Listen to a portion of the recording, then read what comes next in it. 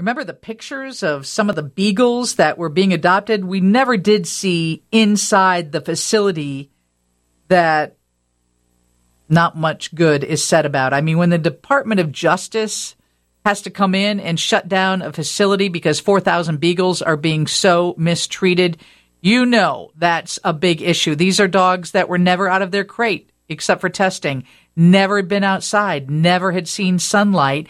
And one of the animal organizations, Anderson Humane in South Elgin, rescued 200 of those beagles and found 200 people in this area to open their homes and take in an animal who had never really encountered a person for anything good before. And Dean Daubert is the CEO of Anderson Humane. Dean, I remember talking to you about this, and it was about a year ago, right? Yeah, just about a year ago. We made that trip out to Virginia to bring those beagles back, and great news is they all found loving homes and are thriving in their new environment. So remind me, what kind of testing were they doing, and why did they shut down that facility? Because you and I both know there's a lot of facilities like this in the U.S.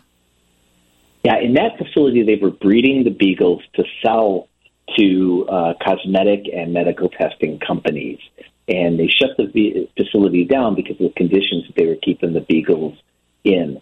Some of the things you mentioned at the top of the segment, as well as just moldy and maggoty food, injured animals, and just in general poor care. That's right. There was a breeding facility. That's right. It was just like a huge puppy mill to the tune of 4,000 dogs. It just turns my stomach. I personally went out to see that facility when we pulled the beagles in, and it was like large barns with chain link fence and barbed wire around the top, so people couldn't climb in and help the beagles. And it was quite the ordeal, and luckily they're all in a better place now. Yeah, so we've got a lot of people in the Chicagoland area who adopted these beagles who really had never had a good encounter with people. They were all tattooed, right? And they had never seen sun or grass, let alone navigated stairs or been in a car. Give me some good news. How are some of those stories playing out?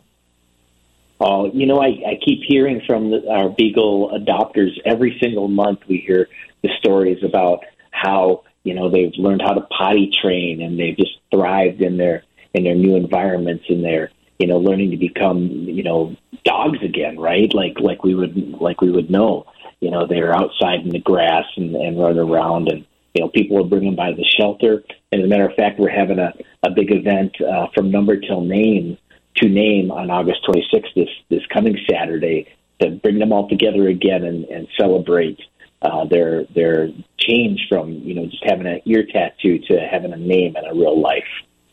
Oh, my gosh, I forgot that Roger, one of our former news people at WGN, adopted one of them, named it Taylor Swift. Another person just sent in a text and said, my granddaughter adopted one of the beagles from Anderson. She's wonderful. She does have some problems with everyday habits, but getting better. And that was a message that you shared with adopters about this was going to be a tough road, right? Right. We tried to provide as many resources as possible, letting them know that, these animals needed to really, again, as I said, learn how to become a dog again. And, we've had a lot of success stories, and there's some that are still, on their journey to becoming, a more normal, member of the family. But, they're all at least doing better than what they were before. And that event that you're doing this weekend, can anybody come out and see them, or is this just for the people who adopted them? No, anybody can come out and see them and learn about, what was done, and our partners. It's going to be at Brilliance Subaru in Elgin at 1500 North Randall Road from 11 a.m. till 2 p.m. This coming Saturday. So we encourage, come on out, see what it's all about, see some of the beagles. We have 62 that have registered to come and just kind of reunite and have some camaraderie and share their stories with the public. All right. Well, I hope a lot of people come out. Thank you so much for joining us, and thanks for what you do, Dean. Thank you so much for having us. We appreciate you.